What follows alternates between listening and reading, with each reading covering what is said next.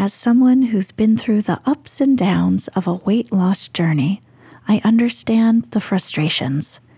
Counting calories while pushing through workouts, it's exhausting. That's why if I had the opportunity to try Row Body, I'd be all in. Why?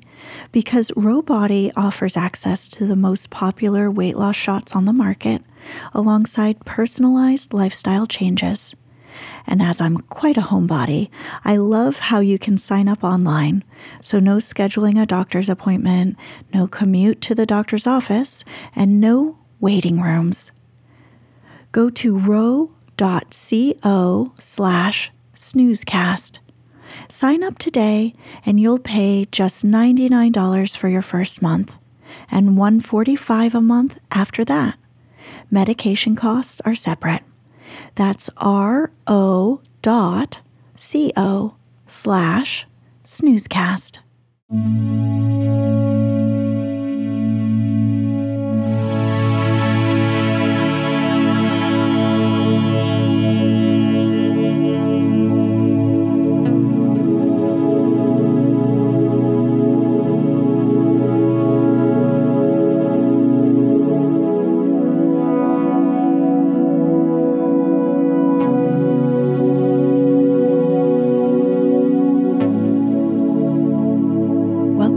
Snoozecast, the podcast designed to help you fall asleep.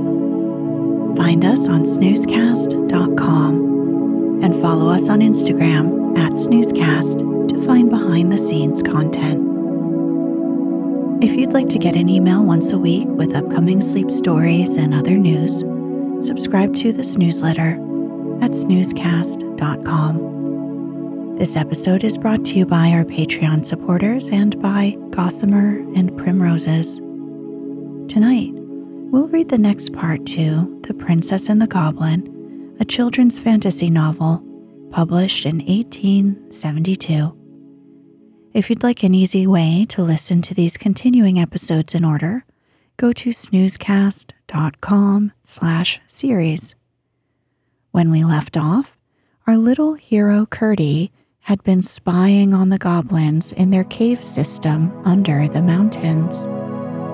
He stumbled upon the royal family and was captured and kept prisoner by them.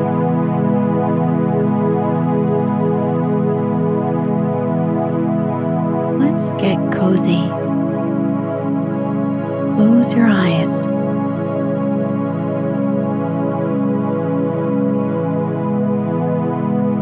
Relax your body into the softness of your bed.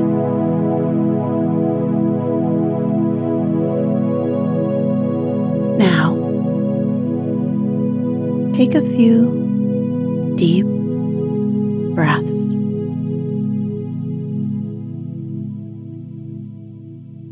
The goblins had left their fire burning, and the light came through the tiny hole into Curdy's prison cell brighter than before.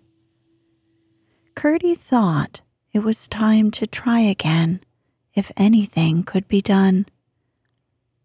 But he found he could not get even a finger through the chink between the slab and the rock. All he could do was to sit down and think again. By and by, he came to the resolution to pretend to be sick, in the hope they might take him out before his strength was too much exhausted to let him have a chance. Meantime, until they should come again at night, there was nothing for him to do but forge new rhymes, now his only weapons. He had no intention of using them at present, of course, but it was well to have a stock, for he might live to want them, and the manufacture of them would help to while away the time. Chapter 20. Irene's Clue. That same morning, early, the princess awoke suddenly. There was a noise in her room, creatures snarling and hissing and rocketing about as if they were fighting. The moment she came to herself, she remembered something she had never thought of again. What her grandmother told her to do when she was frightened. She immediately took off her ring and put it under her pillow. As she did, she fancied she felt a finger and thumb take it gently from under her palm. It must be my grandmother, she said to herself, and the thought gave her such courage that she stopped to put on her dainty little slippers before running from the room. While doing this, she caught sight of a long cloak of sky blue thrown over the back of a chair by the bedside. She had never seen it before, but it was evidently waiting for her. She put it on, and then, feeling with the forefinger of her right hand, soon found her grandmother's thread, which she proceeded at once to follow, expecting it would lead her straight up the old stair. When she reached the door, she found it went down and ran along the floor, so that she had almost to crawl in order to keep a hold of it.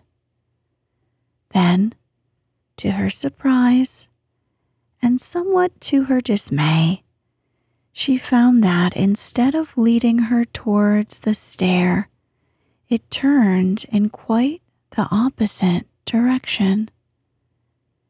It led her through certain narrow passages towards the kitchen, turning aside ere she reached it, and guiding her to a door which communicated with a small backyard. Some of the maids were already up, and this door was standing open.